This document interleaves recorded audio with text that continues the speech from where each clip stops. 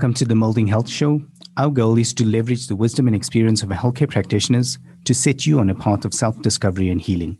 These insights, coupled with a multidisciplinary approach to each area of interest, should provide an invaluable resource to everyone looking for a better approach to health. In this episode of the show, we speak to Jeannie Cavey about hypnotherapy from a clinical psychologist perspective. Jeannie Cavey, welcome to the show. We're really glad to have you on board and sharing your experience and your knowledge with us around hypnotherapy. Welcome on board. Thank you, Oliver. I'm excited to be here. Thank you for inviting me. No, the pleasure is always ours. As I was telling you just before we started, for me, we actually get to learn tons. Even this topic, hypnotherapy, I can't wait to get into it. But before I do that, I always ask Shaz this question, and obviously I know the answer for this particular podcast because we know you for quite some time. But Shaz, how did you get Jeannie to agree to be on the show? Actually, to be fair, Jeannie had posted something on her Facebook page about a magazine article that she was in on the subject of hypnotherapy, and it just kind of struck me. We hadn't yet covered it. So I popped her a message on Facebook Messenger, and she came back saying, yes, she'd love to be involved, and here we are. That's amazing. Yeah. Are you always so active on Facebook? I like to be active on Facebook. I share obviously curated content about my personal and professional life on Facebook. Instagram, I have only got personal content and don't have anybody work related on Instagram, so that's more of my personal. But I do like to make myself visible both to my clients, my friends, and my community of being a little bit of a real person on my Facebook profile. And it was really a lot of fun doing the article with Fair Lady on hypnosis. It's a very important topic to me on educating people about hypnosis. So when Fair Lady asked me to do that article, I jumped at the opportunity, just like when Shaz asked me to do this podcast today, I jumped on this opportunity. And I'd say, I do share obviously selected and curated content on Facebook to do with both my personal and my professional life. Yeah, I love that. Because it keeps it real and it keeps it authentic. And I think I've always believed that for some reason, for some time, I think it would, especially healthcare practitioners, there was almost this like fence around it, and you couldn't be a real person because you had to be a certain person. And I always found that was almost like not authentic, and I like your approach to it because it makes a lot of sense. Yeah, thank you. I don't believe in the whole tabula rasa, untouchable, perfect person. I'm real, I'm flawed. I'm obviously strategic in what I share and aware of the audience that I share it with. But one of the things that my clients often say to me is that they appreciate that I'm a real person, and that helps them to feel my unconditional positive regard for them and not feel judged by this perfect person persona that, would be a facade anyway and inauthentic, like you say. Yeah, I love that. It resonates with what I've always thought, and I'm glad that you do that. And I think everyone benefits from that. But going into hypnotherapy, tell us about that. And like I said, I've heard about it, but I don't know how it works. And just to put it in perspective, you're a clinical psychologist. So, normally when we speak to clinical psychologists, it's about psychodynamic therapy or CBT or, we've learned quite a few other ones in the, over the shows now, like BWRT. But tell us, how does hypnotherapy fit into it? Okay, so hypnotherapy is a modality of psychotherapy that uses the natural neurocognitive phenomenon of trance or hypnosis to alleviate presenting complaints and reach therapeutic goals.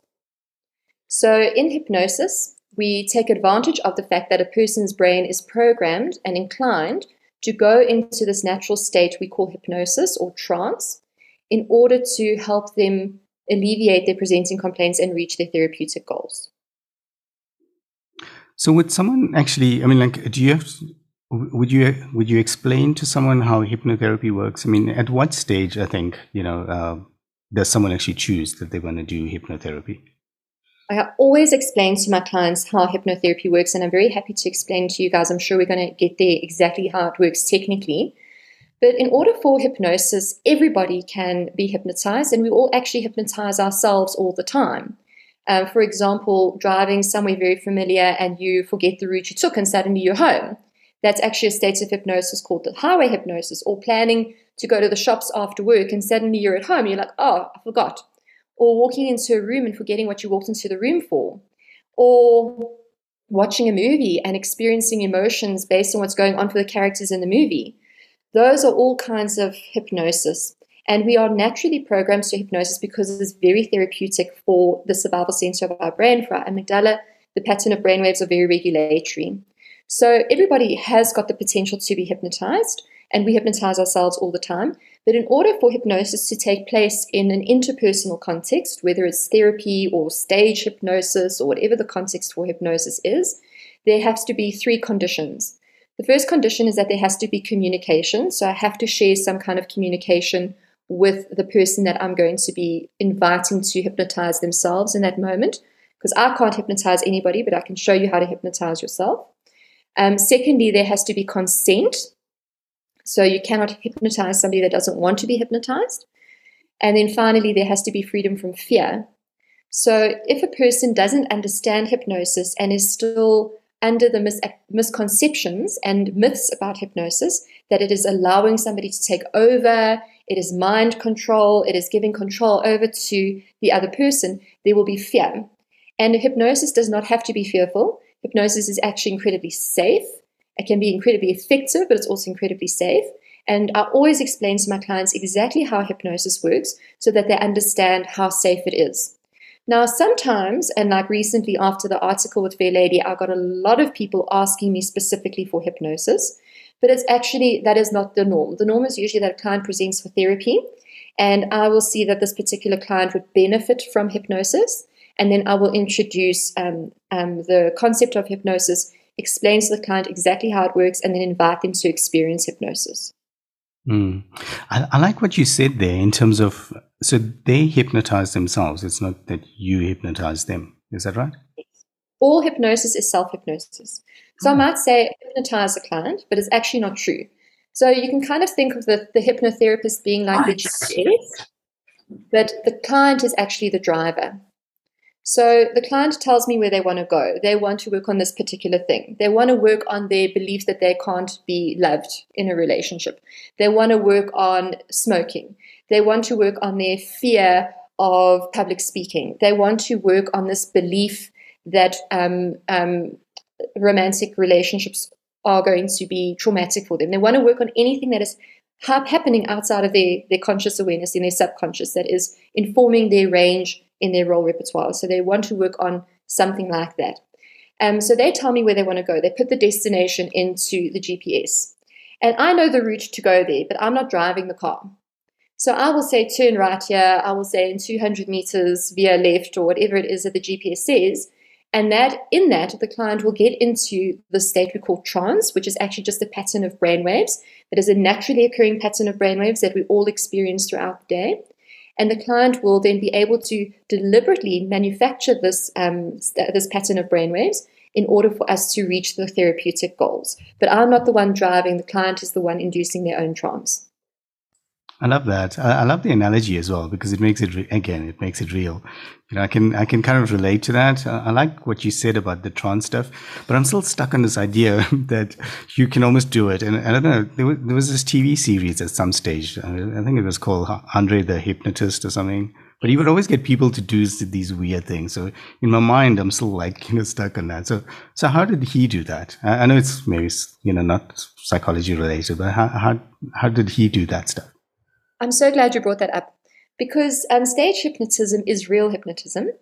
In fact, the model of rapid induction hypnosis that I and my colleagues that I trained with follow was developed by a guy called Dave Allman, who himself was a stage hypnotist. He wasn't a psychologist or a psychiatrist.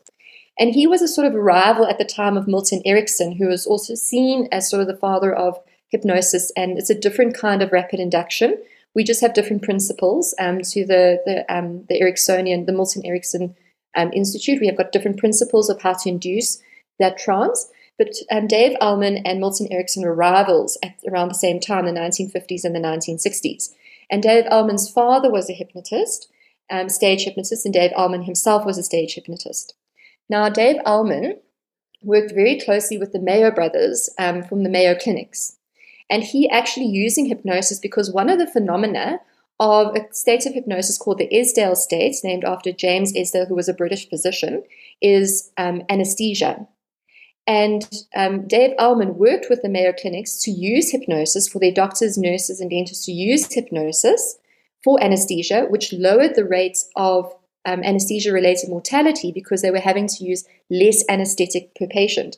And back in the 1950s and 60s, the medication wasn't as effective as it is now, and there was a high risk of anesthesia. And then the head of anesthetics wanted to publish an article about the use of hypnosis in anesthetics, and the Mayo brothers prevented her from doing so because they didn't want to discredit their clinics because hypnosis was seen as sort of fringe science. Okay, but Dave Allman himself was actually a stage hypnotist. Now, how people like Andre, the amazing hypnotist, work, or Max Kahn works, is that the person that is participating with them wants to have a good time. They want to be the center of attention. They want to have a different experience. They want to bite into an onion and have it taste like an apple. They want to do that. So they volunteer. So how it works is that Andre, the hilarious hypnotist, will say, who would like to come up? And there are two kinds of people that go up. Those that want to have a good time and prove that hypnosis works, and those that want to go up and prove that it doesn't work. And then they do a screening. And of course, those who want to prove that it doesn't work, they don't get selected in the screening because they don't go into trance because they haven't consented to it. And so then they go off. And the ones that want to participate, that want to have a good time, they will stay behind. Now, I saw a stage hypnotist show with, there was a South African, an ex-Miss South Africa, and the hypnotist said to her, she said to the hypnotist, I just don't want to look foolish. I just don't want to be made to look foolish. I'll do anything, but don't make a fool out of me. And he smiled and he nodded and he winked at the audience. And then when she was deeply in trance, and we can see when a person's deeply in trance by certain physiological things that happen that a person can't do on purpose, that are spontaneous things. So you can see she was deeply in trance. And then he said to her, right, now you are a world-famous opera singer, and everybody here is here to hear you sing your best aria. Now go ahead and sing it. And she simply shook her head slowly from side to side and said, no. So she didn't want to do that. She didn't want to be made to look foolish. And so she said no. So you cannot make a person do something under hypnosis that they don't want to do.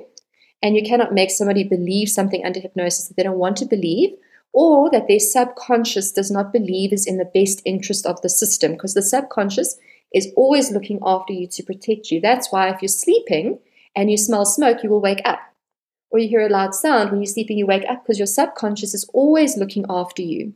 And it's the very same in hypnosis. So to answer your question, I know it was a very long answer. Stage hypnotism is real, but it relies on those same things: communication, consent, and freedom from fear.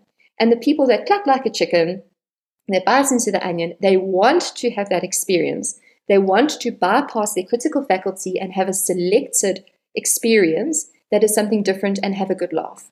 I'm so glad you clarified that. And also, I mean, hearing you speak, I mean, there's a lot of history behind it, which I love as well. I mean, like, how it, and it always starts off as fringe, eh? I mean, it's always the eccentric ones that first start off with something new. But it's amazing that, it's found its place, and I love that. And also, I mean, like, the actual meat of it, how did it actually come into healthcare, which 100%. I love. And I think Freud himself was actually very bad at hypnosis. So he and his chummies went down to the hypnosis school in the south of France against their supervisor's wishes.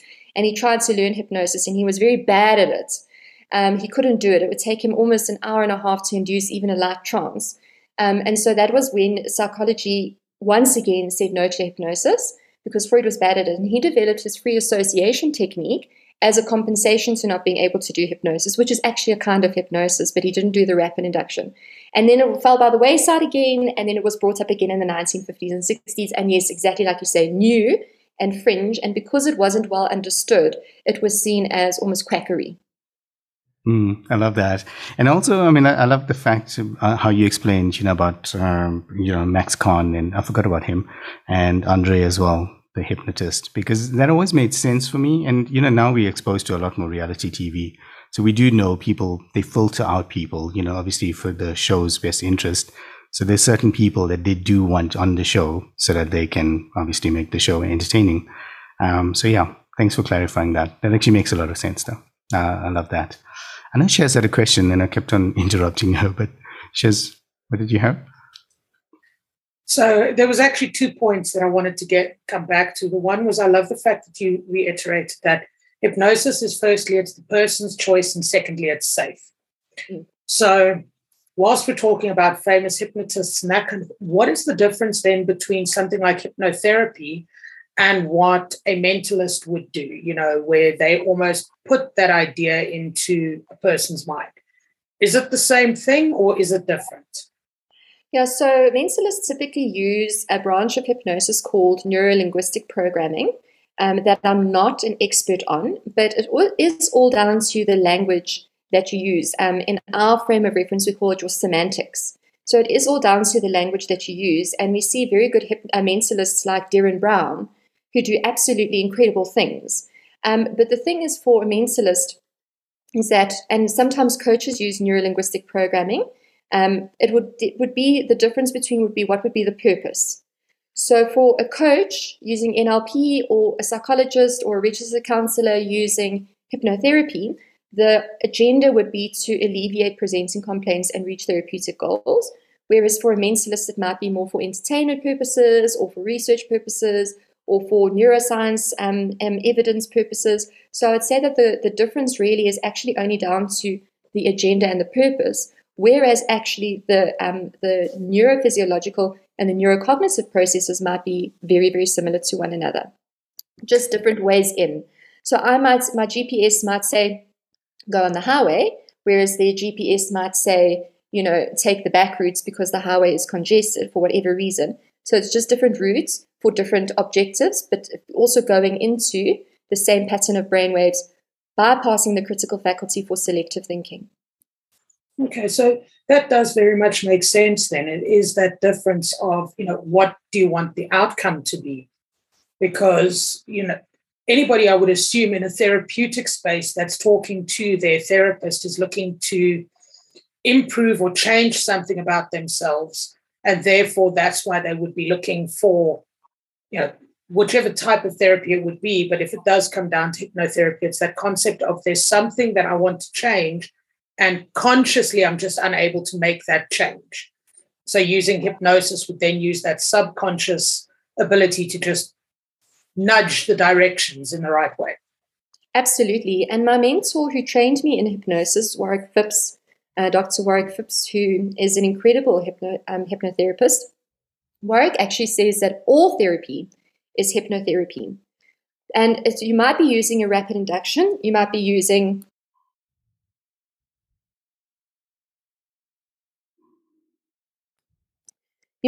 rapid induction, you might be using CBT, you might be using brain spotting, you might be using narrative.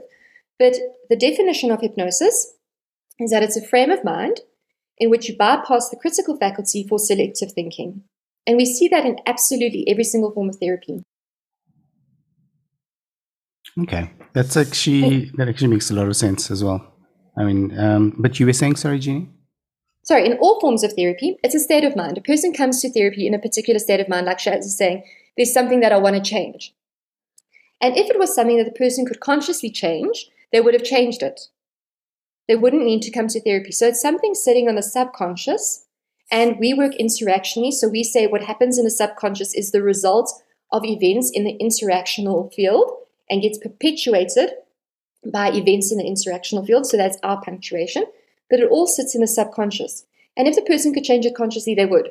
So you have to bypass the conscious mind. You have to go past the conscious mind and talk directly to the subconscious. Now, in psychodynamic, that might be through analysis. In person-centered therapy, that is when the person becomes emotional. In brain spotting, that is when the person gets into the particular pattern of brainwaves by looking at the pointer. But at those times, there is a bypass of the critical faculty where the subconscious is now open to suggestion, and suggestion for selective thinking, a new way of programming and updates of the schemas that lead to more effective functioning. And that's applicable to all forms of therapy. Now, it can be through hypnosis, like I said. It can also be through using metaphor. So when you tell your clients a story or use a metaphor, it is also when your client is emotional.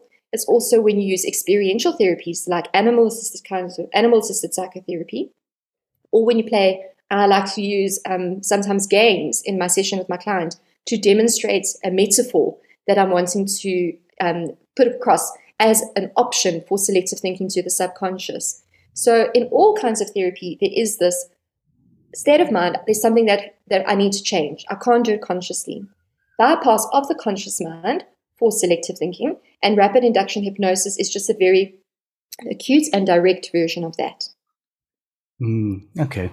I love how you also, explain the different modalities to us. I think that makes sense because, I think we had Emma Weinberg, from an OT point of view, talking about hippotherapy, Yes. and how she uses, horses, to connect with her clients, mainly children. And I thought that was interesting, again, a different modality of connecting. But, it's like what you're saying about the subconscious. I love that word as well, because I think most, as you said, most of the action seems to be there, and the more direct, if you can get to that point, amazing. But I almost think of it like when your computer is on sleep mode, it's still there, but it's not, and it's only once you click something that actually it wakes up. Yes, exactly. The subconscious and the unconscious are always working to keep you safe. The unconscious being for physical well-being, the subconscious being for emotional well-being, relational well-being, and emotional safety. They are always on. It's only the conscious mind that switches off. And in hypnosis, we do not switch the conscious mind off. It is not sleep. It is easier to access that pattern of brainwaves with your eyes closed and your body still, but it is not sleep.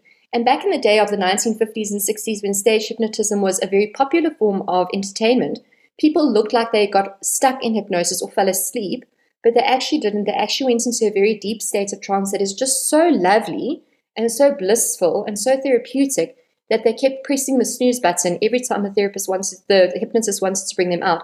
They said no thanks, because it was just so nice. So in hypnosis, we don't switch off the conscious mind. Not like when you sleep, the conscious mind is then off. It switches off to decompress, to defragment, to process, to get rid of what it doesn't need, to rest, recharge, restore. But the subconscious and the unconscious are always working. That's why you keep breathing when you're sleeping. Your endocrine system keeps working when you're sleeping. And your subconscious is also constantly keeping you safe, which is why you dream when you're sleeping, because your subconscious is working to process information, process the relational field, process the emotional world in order to integrate these rules about how to keep yourself safe in your relationships, which we call schemas. Yeah, I love that point about the snooze button. So, more importantly, the fact that you're actually not asleep when you're undergoing hypnosis. So it's not we've put you to sleep and we're putting a dream in your mind. It's more of a case of you've actually just opened that conscious mind up enough to go, we need to just come through you to just start changing the way you think about these things. So on a personal note, how would hypnotherapy help somebody stop smoking?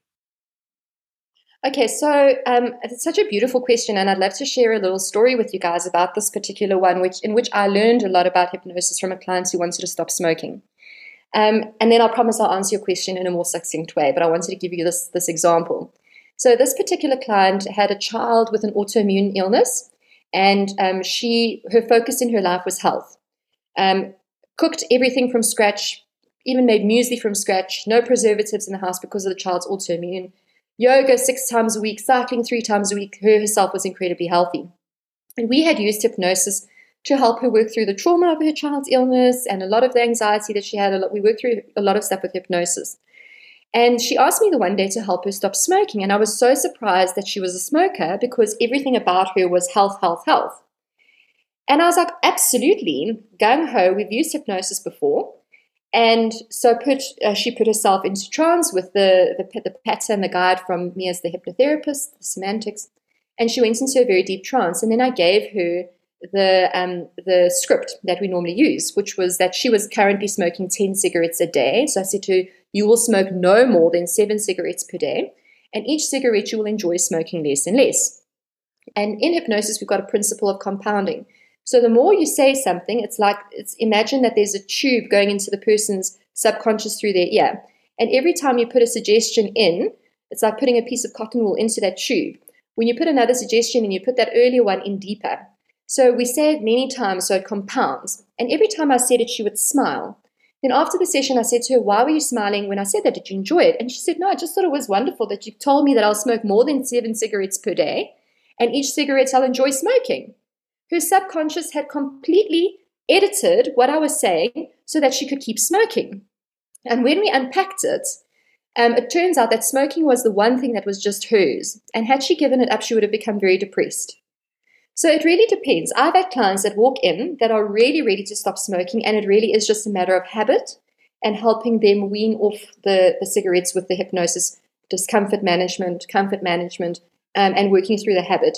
But most of the time with smoking, it is actually a very complex psychological experience. It's a relationship that they have.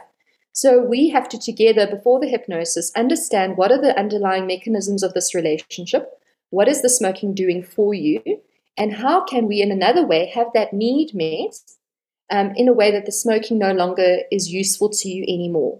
And working through it's almost like breaking up from a toxic relationship.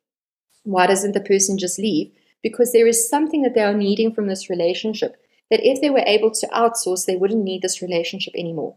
So in smoking hypnosis, I will still sometimes use that, but I will also combine it with whatever it is that we've identified in our talk part of our session as the underlying mechanisms keeping this relationship going. For example, it might be that this person started smoking as a way to feel confidence, that they feel very self-conscious when they're standing in a social setting without a drink in one hand and a smoke in the other. So then we'll give the suggestions that you feel incredibly comfortable and confident in social settings. Your hands feel like they always have belonged to your body. It's easy to find a place to rest your hands comfortably. You enjoy having your hands free to express yourself. So you always have to add in something that would be beneficial to the subconscious. For example, I've never been a smoker, but I did used to drink too much sugar in my tea. And Warwick, in training me in hypnosis, we worked on this particular one. And Warwick gave me the suggestion that I really love the taste of my tea in the morning. And we have spoken about it before. Why do I drink tea? Why do I like it? What do I like about it? And how the sugar was actually interrupting the flavor of the tea. And how when I taste the flavor of the tea, I feel ready for the day. I feel confident. I feel alert. I feel focused on my clients. And this is about 10 years ago. And to this day, I no longer drink Five Roses tea. I only drink black rooibos with no sugar and no milk. And to this day, I cannot start my day without my tea because it makes me feel like I'm ready for the day. I'm focused on my clients. It's no caffeine in it, so it doesn't do anything for me on a physiological level. But that suggestion really resonated with me. It worked for me, and so it stuck. And even if I were to have Five Roses tea on the odd occasion, I wouldn't have it with sugar because the sugar interrupts the flavor. So that's an example. What you've got to do is you've got to find what is beneficial to this client. You've got to find what is the hook for them of this behavior that they want to change. And the art of hypnotherapy is not the trance. The art of hypnotherapy as the hypnotherapist, because it's not my success when there is trance, it's the client's success when there is trance.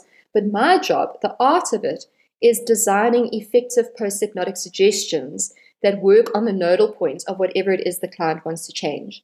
And it can't be directly opposed. It can't be, you don't like smoking anymore. It has to be what we say orthogonal at 90 degrees to create a disruption in that subconscious schema, or else the subconscious will just kick it out. And it has to be deemed by the subconscious as beneficial to the system, or else the subconscious will just kick it out. I think that's absolutely amazing the way you explain that, because everybody says, smoking's an addiction. Which it is. Let's be very fair here. So coffee, so's Monster, so's chocolate. Some of them are better for you than others. But more importantly, that it's about why the person started smoking. So I would assume then that if you were to use hypnotherapy in a case where somebody has substance abuse, it would again be more looking at where the drinking or drug problem started and how do you then sort of change, you don't need to have 10 beers to be the funniest person at the party, but you need to, okay, so that's actually quite a cool way of looking at it, because it means that it is something that can be used for not just I'm feeling a bit down, depressed or anxious, but also for your more substantial, I really need to change this because substance abuse or smoking or my obsession with chocolate's going to end my marriage kind of case. You can then And absolutely. Now, we also first have to do our due diligence and make sure that this person, it's in their best interest to stay in the marriage, for example, because substance abuse is actually just a symptom. It's not the real problem. It's an example of the problem. So in any kind of addiction work with substances, we first have to figure out what is the function of the substance. And we have to figure that out on the subconscious level and meet that need and heal that wound on the subconscious level so that the substance is no longer needed. It no longer serves a purpose. And that might be intrapersonally of how the person feels about themselves, or it could be serving a function in a relationship. But we have to figure out what is it doing for the person. And then we give suggestions both for managing the withdrawal and then also suggestions for healing whatever it is that unmet need is that the substance is serving. But I also want to say that hypnosis, the state of hypnosis, even if I don't give any suggestions, but I always do, even if you don't give any suggestions, just the state of hypnosis, just being in that pattern of brainwaves is so therapeutic for your brain. It's so regulating for your central nervous system that it is helpful for things like substance abuse or any kinds of habit, because the person is more regulated from the inside out. Whereas a substance or even an addiction to, running, for example, which is, even wilder to me to think about an addiction to running to heroin. But this running addiction is a way of regulating the central nervous system from the outside in. And if a person can't regulate themselves from the inside out, they have to have their fix, whether it's gambling, whether it's sex, whether it's cutting, whether it's running, whether it's smoking, whether it's, playing games on your phone, whatever is going to give you that dopamine hit that is going to interrupt the pattern of brain waves, help your amygdala, which is like the hand that's on the dial of your brain's radio, to change that frequency. And hypnosis is a way of doing, it's a bottom-up approach. It's a brain-based approach. It's a way of working from the bottom of the brain, the amygdala, up into the limbic system where our schemas are stored. And then that then changes what happens in the cortex, changes our decision-making, changes our behaviors, changes what we choose to do from the bottom up by regulating, reprogramming, and then we see the change. I think you're the first person that has said running addiction. I love that you said it though, because I've always believed that, people almost like that is their fix, they have to run. And I'm always like, really? Like have to? I mean, they would use those words, have 100%. To run. Or I'm going to go psychotic. Well, their words, probably not the best choice of words, but that's what they would say in corporate. So I always thought that was quite interesting. Coming back to the smoking one, what you said there, I didn't want to interrupt the thought pattern, but again, I like what you said, because if you look at smokers as well, they almost have like a brand loyalty, to us. It's almost like that part, they have, like my dad. My dad smoked until he passed away, but, he had Consulate cigarettes, and I don't know of anyone else that smokes Consulate. I don't see it, it's not like one of those, but he always had that box of 30s or 20s, whatever that was. But it was such an odd box, because it's this green box that you can't put in your pocket. It's just like the weirdest, design. But he stuck to it. And I don't know. So lots of smokers always say, it's because of the taste or whatever it is. But, I'm not a smoker as well, so I don't get it. But they do have that brand loyalty. Yes, because it's a relationship. It's a relationship. And it forms part of your identity. And your identity is a way of being in other relationships.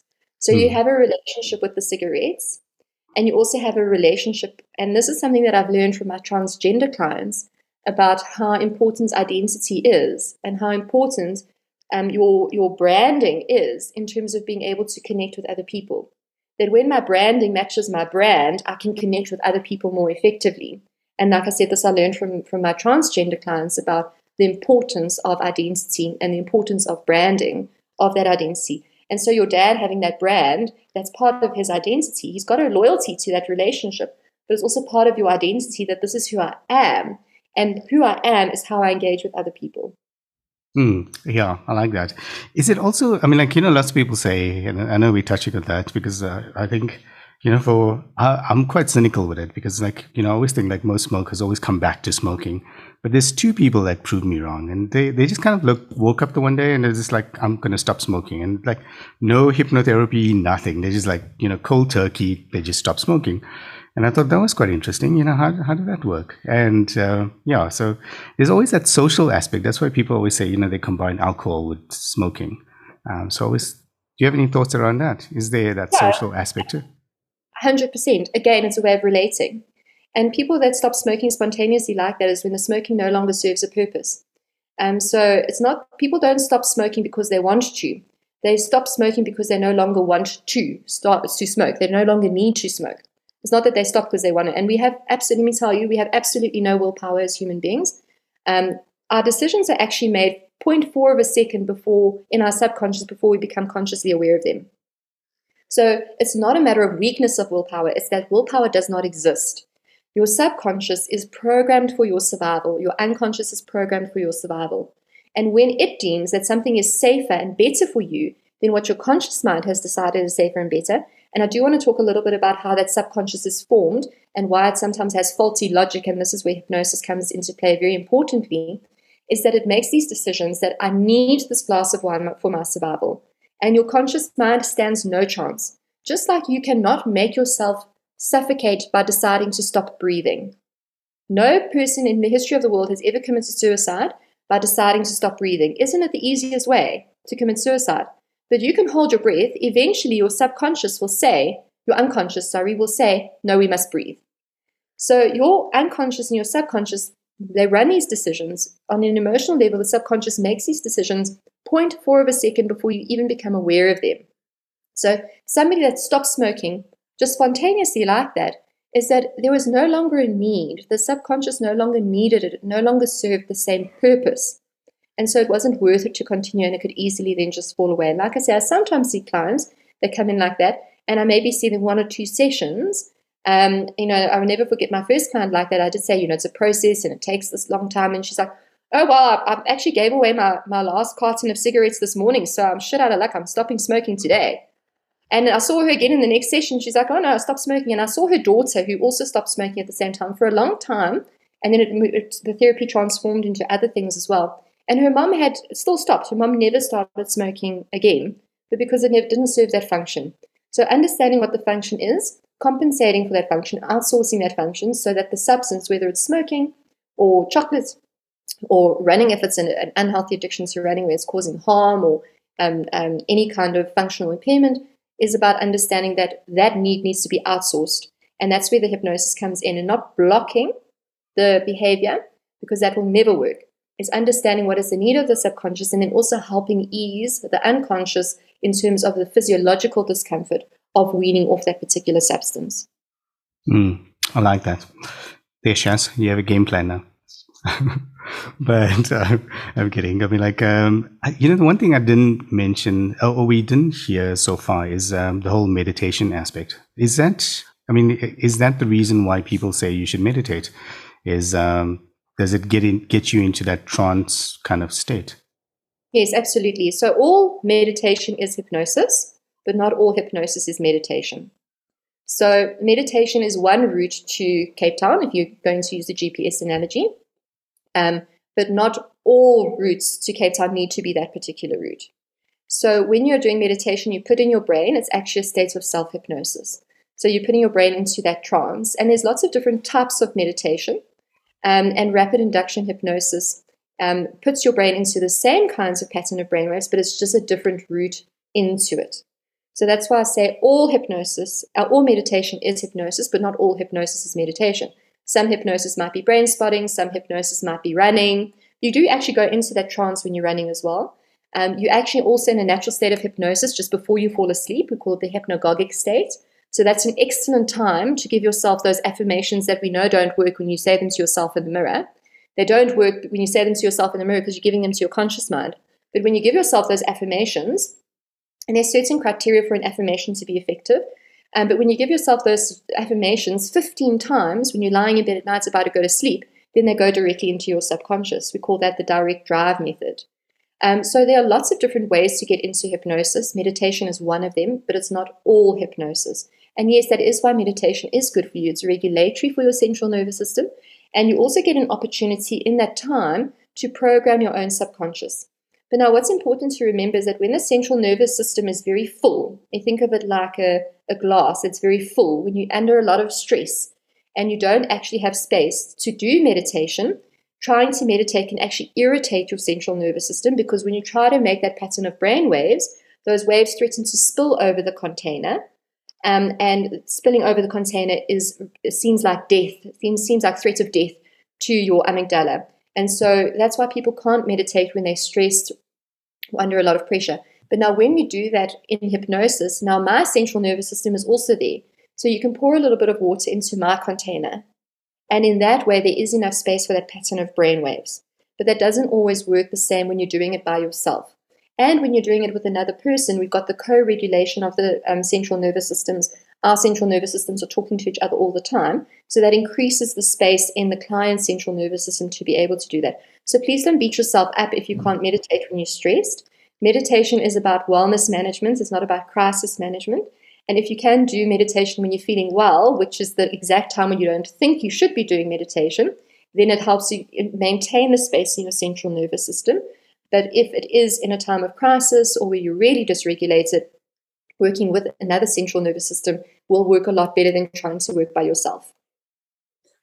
Okay, so that was actually really interesting, because I was going to ask you the link between meditation and hypnotherapy, because there is something that the US military teaches their soldiers, and it's literally called the 2-minute fall asleep. And you can take a soldier in the middle of a war zone with his bombs and stuff going off him, and he's told, right, you're sleeping for the next 3 hours, we're on watch. And they literally just recite this mantra and fall asleep anywhere. And would that also almost be something that they've somehow taught their subconscious, that I've got my platoon with me, or my squadron, I'm safe, I can sleep. But because they all wake up exactly when they're supposed to, 2 hours later.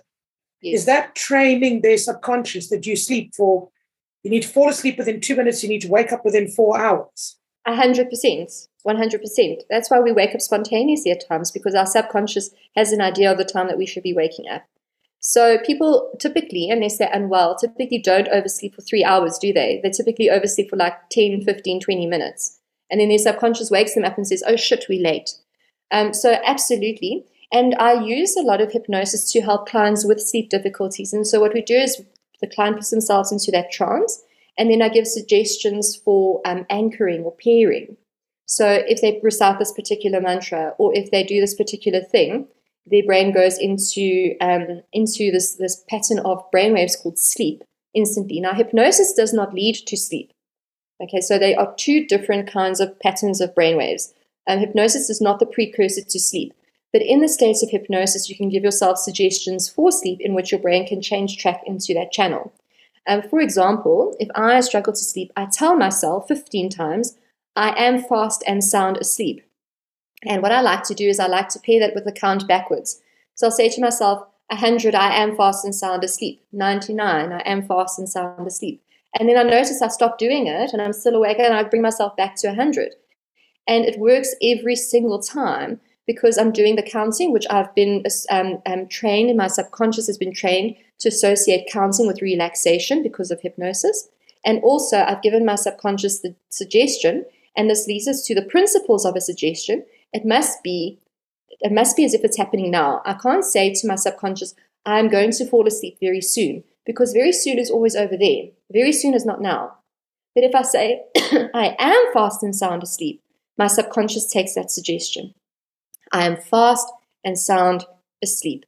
And so, yes, with those, with the soldiers, I'm not sure exactly of which particular method they use, but it is self-hypnosis, and it is a post-hypnotic suggestion that in this particular situation, you can give yourself this particular suggestion, and this will be the outcome in your central nervous system of the pattern of brainwaves called sleep. I think my daughter can definitely oversleep by 3 hours. Well, like I said, unless you're unwell or a teenager. Yeah, a teenager. But you're oversleeping, you forget to set your alarm, then you oversleep by, 15, 20 minutes. I think if you don't wake her up, she's not going to wake up. It's like, What a blessing. Yeah, I know. It's like blissful sleep. I want to go back to again. We talked on subconscious a lot, and I wanted to ask you something about this. So and the only way I can almost explain it is there was this movie with Leonardo DiCaprio, Inception, I think it was, and so they go into the dreams and they change stuff around. And what I've been told, and again, this is I'd love to get the the clin-sci view on it, is so if you look at someone that suffered like early childhood trauma and stuff like that, the subconscious is, and you mentioned it earlier about subconscious being formed. So they almost like put up these barriers already, like in there. And now when you bypass the conscious and you go into the subconscious, is there no risk to doing some like serious damage around that? I mean, how does someone protect themselves around that stuff? Okay, so this is a very good question. So maybe what we can do is just give it some context to talk about how the subconscious is formed, and then I'll answer your question more directly. Would that be all right? Okay, so because that's a very good question, and it's the reason why I don't do regression analysis unless I'm doing BWRT. That is what I would use instead of regression analysis to work on a particular memory. I use post-hypnotic suggestion. But let's talk about how the subconscious is formed, how it works, and then I'll answer your question to give it some context.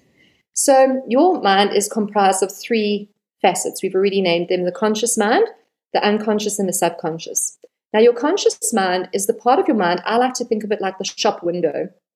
It's a nice, neat, organized representation of what's inside the shop. It's not all the stock, and it's nice and neatly arranged to be appealing in some way or another and to attract a certain market. So that is the part of ourselves that we show to the world around us.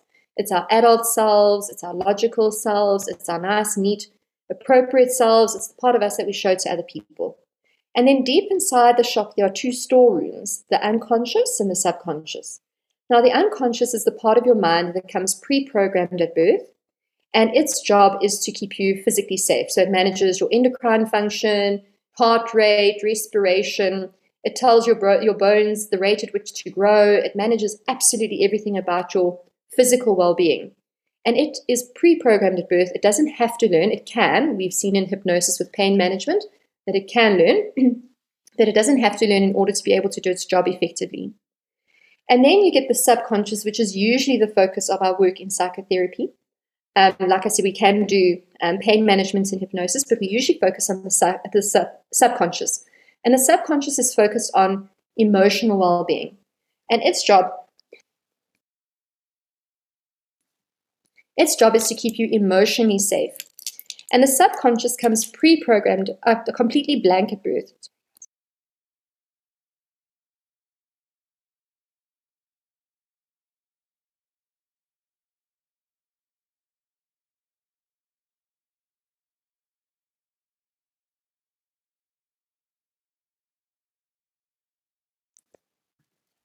The subconscious comes completely blank at birth. And although there are some theories now, like fetal origin studies, that shows that the subconscious learns 3 months before a baby is born what kind of survival environments to expect, both emotionally and physically. But let's say for all intents and purposes, it comes pre-programmed at birth. Comes completely blank at birth. And the subconscious is comprised of every single experience you've ever had throughout your whole life. In fact, every single detail of every single experience you've had in your whole life is there in your subconscious. And obviously, this is a lot of information, so it has to organize this information into some kind of filing system, or else it would be chaotic. And it learns these rules of how to keep us emotionally safe and navigate the relational field. So, for example, if I give you a gift, what do you say? You say thank you. Yeah, it's a spontaneous thing.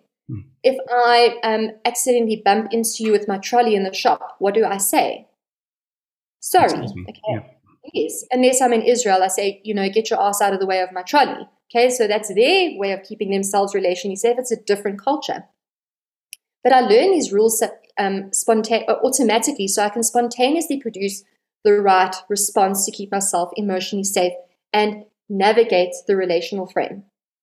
And these rules need to be integrated in order for them to make sense and be easily accessible. And so these rules, they formalize between the ages of 5 and 9 and at times of trauma. So at any stage through the lifespan, at time of trauma, and also between the ages of 5 and 9. Now, once these rules are set, they are set. Okay, and the only thing that can change them is therapy and hypnosis. Like I said, all therapy is hypnosis, but the only thing that can change them is bypass of the critical faculty for selective thinking. But once they're set, they're set. So let's say you have a new experience that's consistent with the schema, consistent with the blueprint. You accept that experience and it reinforces the schema. Now, let's say you have a new experience that is inconsistent with the schema. You distort, deflect, or deny that. And it then reinforces the schema. So let's say this is people with low self-esteem. When somebody compliments them, they say, oh no, they're just being nice, or they don't really know me, or they want something from me. But when somebody criticizes them, they take it to heart. Okay. For example, when I was a little girl, I believed that all grandparents live by the sea because my grandmothers lived by the sea, both of them. So if a friend told me her granny lives by the sea, I would say, yes, that's where grannies live. They live by the sea. And if she told me that her granny lives in the garden cottage, I'd say, no, she can't live there. She's maybe visiting, but she can't live there. But luckily, this belief was not important for my emotional safety. So when I got new information, I said, oh, okay. Now, when we use hypnosis, we offer the subconscious that adult logic, that updated logic. We say to the subconscious, by the way, grannies can live anywhere. It's just your grannies live by the sea. And if it's healthy for the subconscious, or the subconscious believes it to be healthy, it accepts that selective thinking. The subconscious is very healthy. If you offer it McDonald's or a salad, it will choose the salad. But if it only has McDonald's available, it will eat McDonald's rather than die. So it will always make those healthy choices. But once those beliefs are set, they're set. And at times of, between the ages of 5 and 9, and at times of trauma, we don't have access to adult logic. Because when we're 5 and 9, we don't have a developed frontal lobe. And when in times of trauma, we are in our subcortex. We are not in our cortex. We're not in our thinking brain. And so the subconscious can contain some logical fallacies. Like, for example, my riding instructor when I was growing up was an identical twin. And very identical. Even in their 80s, you couldn't tell them apart if you didn't know them very well. And when they were about 6 or 7, somebody said to them, in front of them, Bill and Arthur are almost identical, but Arthur is the good-looking one. And Bill, his whole life, believed that he was unattractive, even though he was a very attractive man. And so he compensated for that by being very charming and being very interpersonally effective. And so it stuck with him for his entire life, even though it was not logical and was something one person said at one time, but it was at that particular age when the subconscious was so open to programming. So now coming back to your question, Oliver, this is a very contentious issue in hypnosis.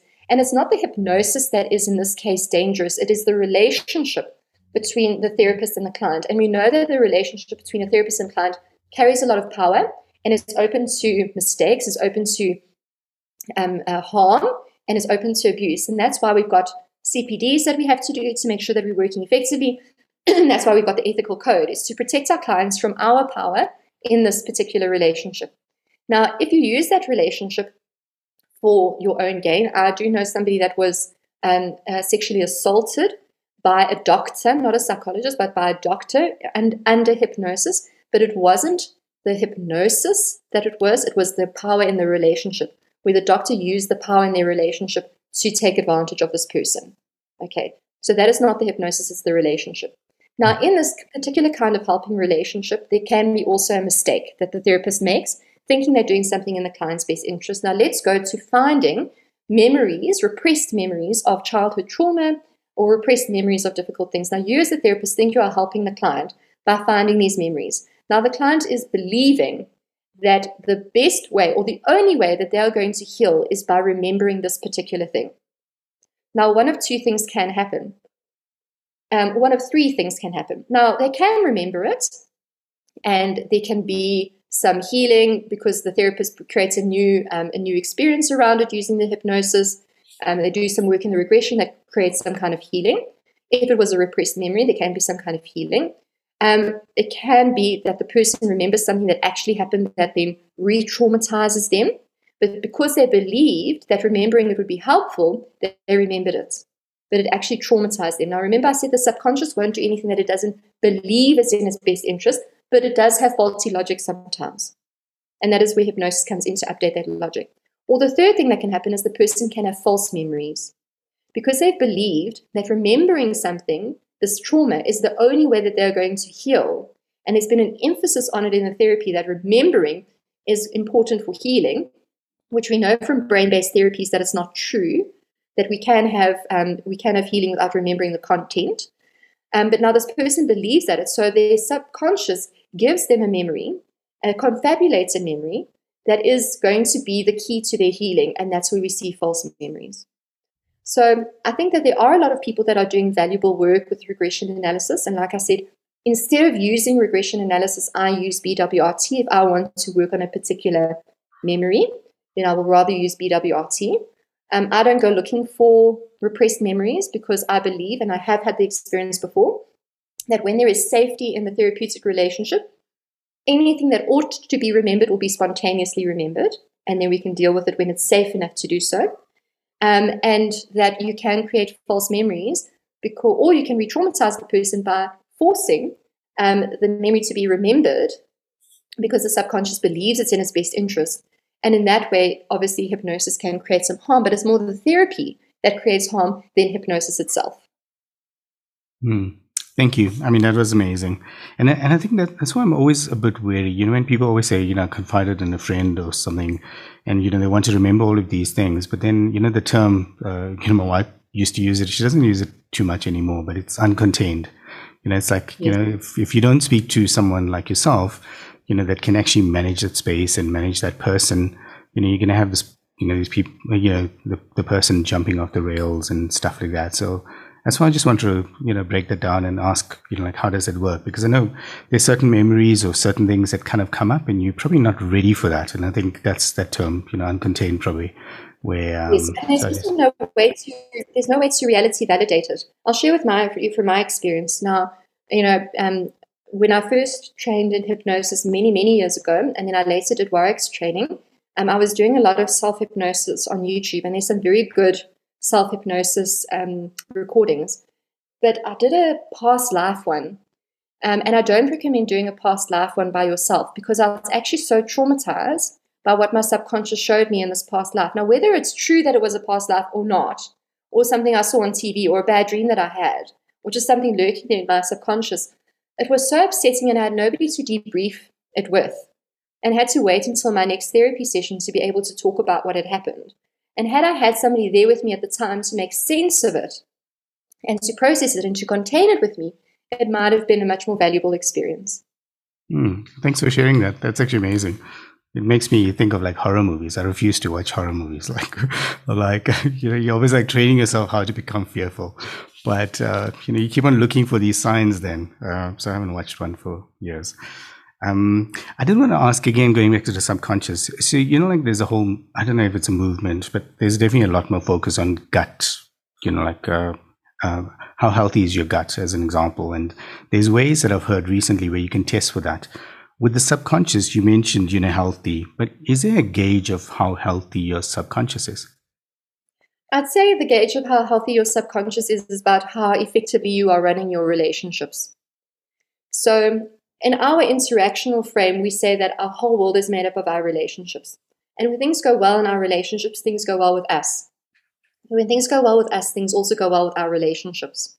So when I have healthy schemas, when I have healthy programming about how to effectively navigate the relational frame, obviously then things will go well with my relationships. So I'd say a good way of seeing a healthy subconscious is a person who's having effectively and optimally run relationships, who is in optimal engagement with their environment. That's actually quite a scary thought then. If we're going to say that the subconscious is healthy based on our relationships and how optimally we're surviving in those relationships, one has to then consider the fact that Charles Manson had a very healthy subconscious, and so did Ted Bundy. So that means that their decisions were conscious decisions, not subconscious decisions. Well, the subconscious in its mechanisms are healthy, but remember, in its logic can sometimes be distorted. So its underlying mechanisms and its objective is always very healthy. And it also, sociopaths, and every single sociopath I've ever worked with has got severe childhood trauma. And so the subconscious detaches from a relationship because it believes through that faulty logic that we should have no attachments in relationships because attachment is the root of suffering. And so people become objects to me rather than actual people. And that's what happens. And if we say, but they weren't effective in their relationships because they went to jail. Going to jail is the ultimate sign that you've done something ineffective. So eventually they got caught and eventually they went to jail. And the thing that I've also realized by working with sociopaths, and I know it's going to sound strange, but I've actually got quite a soft spot for sociopaths, is that they have no joy in their lives. They have stimulation and they have excitement, but they have no meaning and they have no joy. And that's why and not all sociopaths are violent. We know that only the psychopaths of the sociopaths are violent, but attachment is the root of all suffering, but it's also the root of all joy. And they're not optimally engaged with their environment because they're doing something that is completely socially inappropriate, and they also don't have any joy. So I hope we've clarified that they not necessarily have healthy subconsciouses. The mechanism, the actual beast, I used to think of the subconscious like a warthog. If you look at the id, I used to think of the subconscious like a warthog, like the sweaty, a little bit gross, like bull in a china shop kind of beast. And working with the subconscious and being trained in hypnosis and seeing the infinite healing potential of this creature, I realized it's actually more like a unicorn. But sometimes it is fed something unhealthy and becomes sick. And that thing that is fed that is unhealthy happens at times of trauma and between the ages of 5 and 9 in the relational frame. Yeah. Sorry, Shaz, you were saying? I actually love that you clarified it like that, Jeannie, is that, the subconscious itself is probably fairly healthy, but has been fed something in those specific instances, early development, childhood, or a case of trauma that has kind of warped it a little bit. So although on the outside they might appear to be, there's some sort of detachment that shows that this person isn't actually functioning 100% optimally. Exactly. So it's quite interesting that you put it that way. And more importantly, that you clarified that not all sociopaths are dangerous. It's more the psychopaths. Yes, exactly. All psychopaths are sociopaths, but not all sociopaths are psychopaths. And not physically dangerous, but dangerous. They can be dangerous emotionally as well. Okay. So it's amazing how fast the time has gone by. So we're going to close up quite soon, but I did have two more questions. But the one is what we had on the agenda, which is what are the risks of doing hypnotherapy? I think if we can just spell that out. But you mentioned something earlier, and I can't leave it until we just close off that one as well. We spoke about the affirmations, and you said there was certain conditions that have to be in place, for affirmations to be successful. I think that'll be amazing just to hear it. Maybe it's not on topic, but I would love to hear what those conditions are, because I think that would just close up that thought pattern that you mentioned earlier. Absolutely. So the risks of hypnosis would be that it doesn't work and you waste your time and your money. And can also, that I think is the only real risk. And then also, doing something like self-hypnosis by yourself if it's uncontained, or going to a hypnotherapist that doesn't understand about the oversaturation of the central nervous system. And in trying to put a person into hypnosis, they can have an ab reaction. Now, I usually only see this in other kinds of brain-based therapy. I've never had this in hypnosis. I like to think of hypnosis as like the hand beater that beats the cream by hand, and it never overbeats it. Whereas sometimes the brain-based therapies or neurofeedback, the brain-based therapies are like the electric beater, and the neurofeedback is like the cement mixer. Those you actually have to first make sure that there's enough space. If you think about, beating something with the electric beater, you have to make sure there's enough space so it doesn't spill over. But those would be the only real risks of hypnosis, that you waste your time and your money. And then obviously, like we said, with false memories. So to go to somebody that knows what they're doing in terms of their post-hypnotic suggestions or working with regression analysis. And also if you've got a very, very, very overstimulated or over-saturated central nervous system, that the therapist knows first how to ground and contain the central nervous system before trying to do any work with it. But I think that would go for any kind of brain-based therapy, which hypnosis is a kind of brain-based therapy. And then to answer your question about the post-hypnotic suggestions. So the first one is that it has to be as if it is happening now. So I eat less, I exercise more, I lose weight easily. Okay, you can hear which is my favorite one to do when the Christmas pants are feeling a little bit tight. I eat less, I exercise more, I lose weight easily. Okay, so it has to be realistic, not I wake up in the morning 10 kilograms lighter. Okay, so it has to be realistic. It has to be something that your subconscious will buy. Okay, not I don't want to smoke anymore. It can be, I am confident and I'm confident in social settings and enjoy engaging with people. Okay, smoking is something that helps you with social anxiety. So it'd be something like that. And it has to be said at least 15 times. It has to be at certain times, like when you are running on the treadmill, not when you're running on the road so much when you're paying attention to other things, but running on the treadmill just before you go to sleep at night. Or when you are listening to bilateral music, or when you've done a self-hypnosis trance, at times like that. And there also has to be some kind, this is not necessarily one of the technical criteria. The technical criteria is that it has to be happening now. It has to be something that is going to happen, that is positive, so happening rather than not happening. So not, I stop feeling self-conscious in public, more I feel confident and relaxed when I'm with people. And it has to be plausible for the subconscious. Okay, the subconscious, not stupid. It has to be plausible. And then on the other, not so much a technical aspect, but it also has to be a little bit rhythmic. There has to be a little bit of rhythm to it. I eat less, I exercise more, I lose weight easily. I create healing within myself. In every day, in every way, I am better and better. Now, if we look at that in every day, in every way, I am better and better. What was that guy's name? Emil Koo, who said that? Every day, in every way, he said, I am getting better and better. But we understand in hypnosis, you have to say, in every day, in every way, I am better and better. I create safety within myself. I love and accept myself. So there's a little bit of a rhythm to it, and then it actually helps your subconscious get into that pattern of brainwaves as you are giving that suggestion. Because the suggestion creates bypass of the critical faculty as much as the critical faculty creates opportunity for selective thinking. And so having a little bit of a rhythm to it actually helps it go in deeper and even quicker. Okay, great. I'm glad I asked that because I think that closed it up nicely. I think those are really, I mean, you know, what we want to get with the show is as well is something actionable, I think, which is really cool. So I'm glad you mentioned that and also closed off that. Shaz, on your side, any closing thoughts for Jeannie? This was amazing, by the way. I mean, I love the topic.